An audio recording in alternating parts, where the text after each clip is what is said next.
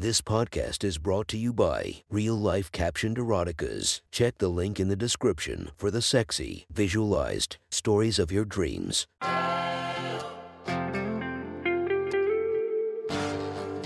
Welcome to My Sexy Stories. Enjoy your night or the start of your day, made spicy by our imaginative stories. Feast your eyes to the inspiration of this story, Sasha Grey. Check her Instagram linked below and enjoy listening to My Sexy Stories. The next story is posted by user I Want Your Fantasies from r/erotica. The title of this post is The Lesbians and the Lumberjack. Sit back and enjoy the story. Kira and I are the most typical hiking lesbians. She has always been the lipstick lesbian, and I have always been the outdoorsy lesbian. We have enjoyed camping and hiking for quite a while, but this recent trip went off the rails fairly quickly. Only a couple miles, and I think we took a wrong turn. The trail slowly petered out, and I was too prideful to turn around at first. It wasn't until we were bushwhacking that I finally was humble enough to say that I think we were lost. But by that time we were really lost. My first clue was Kira. She started becoming really uneasy. I knew that she's had some anxieties in the past and has always been nervous about camping, but I could tell she was ramping up towards a panic attack. I calmed her as best I could and told her that we would get right back on the trail in no time. But that was 2 days ago. Finally, after 48 long hours, we found the road.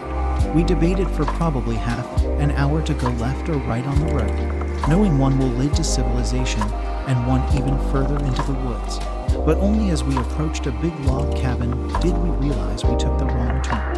As we approached, the cabin seemed to be occupied, contrary to our assumptions. In fact, there was a small wisp of smoke coming from a chimney and sounds of work in the backyard. We called out a couple times to see if we could get any response, but ended up walking past the garden and the chicken coop to find who was back there.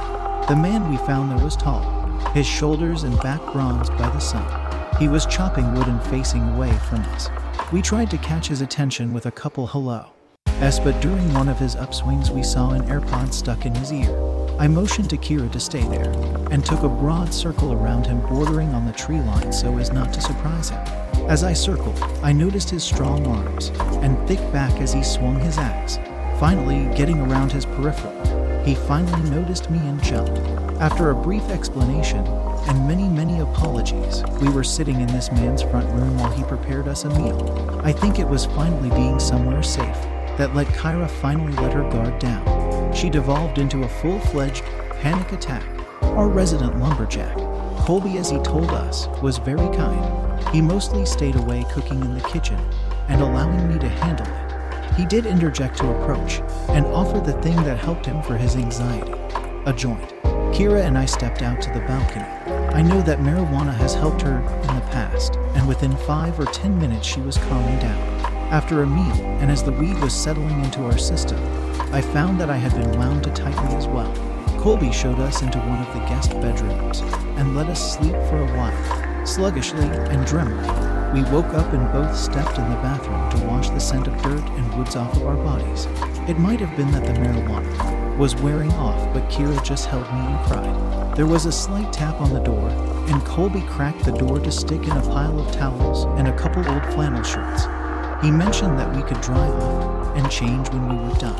I don't know why, but I was just as shaken as Kira was. I reached out tentatively with my words.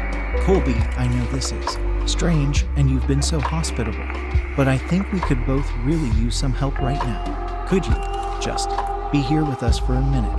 There was a long pause, and I instantly started talking myself out of what I asked for. Slowly, Colby stepped into the bathroom. At first, he intentionally looked away, not wanting to meet our eyes. He approached the shower door carefully and stepped inside to join us. Instantly, Kira and I both clung to him. His tank top and pajama bottoms almost immediately got soaked.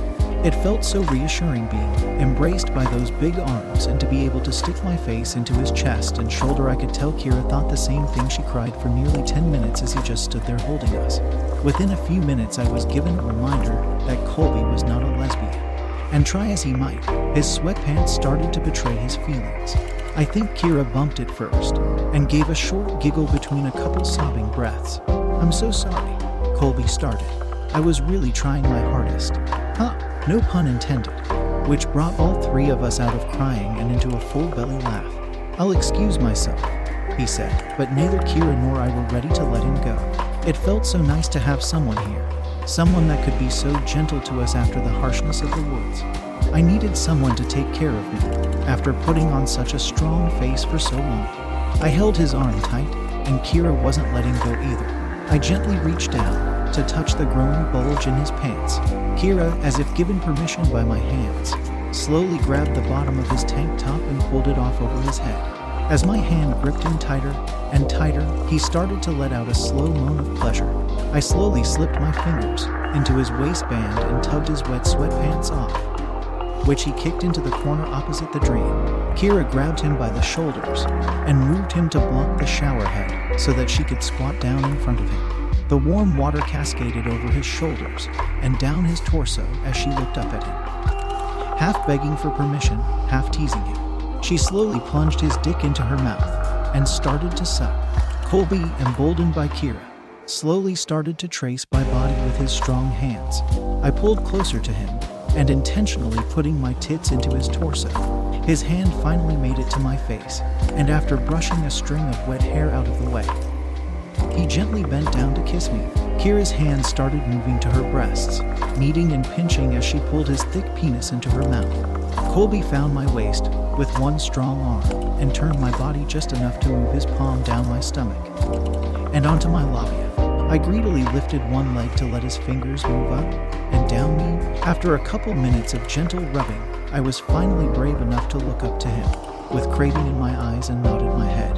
His middle finger slowly slid past my lips and into my aching pussy, sending electricity through my warm, wet body. Kira, hearing my gasp, and maybe being a little jealous, pulled us both out of the shower, me by hand and him by dick. After a very quick towel off, Colby pushed us both onto the bed.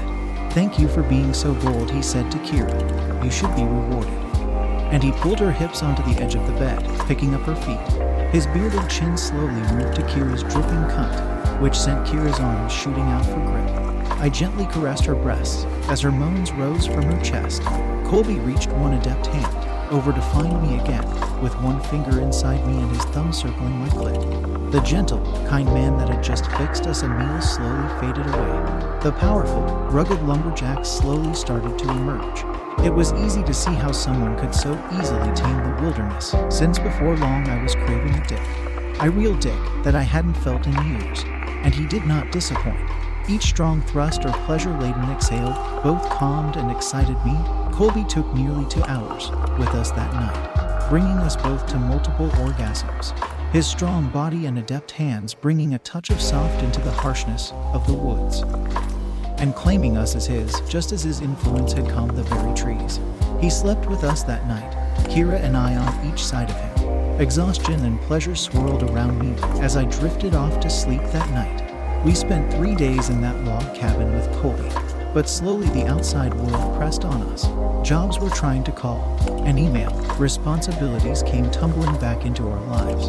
Kira and I left that place changed, never quite the same. We still talk about our lumberjack, sometimes, mostly as a joke or when we're both really high. But that log cabin floated out of our lives, like the wisps of smoke rising from a chimney.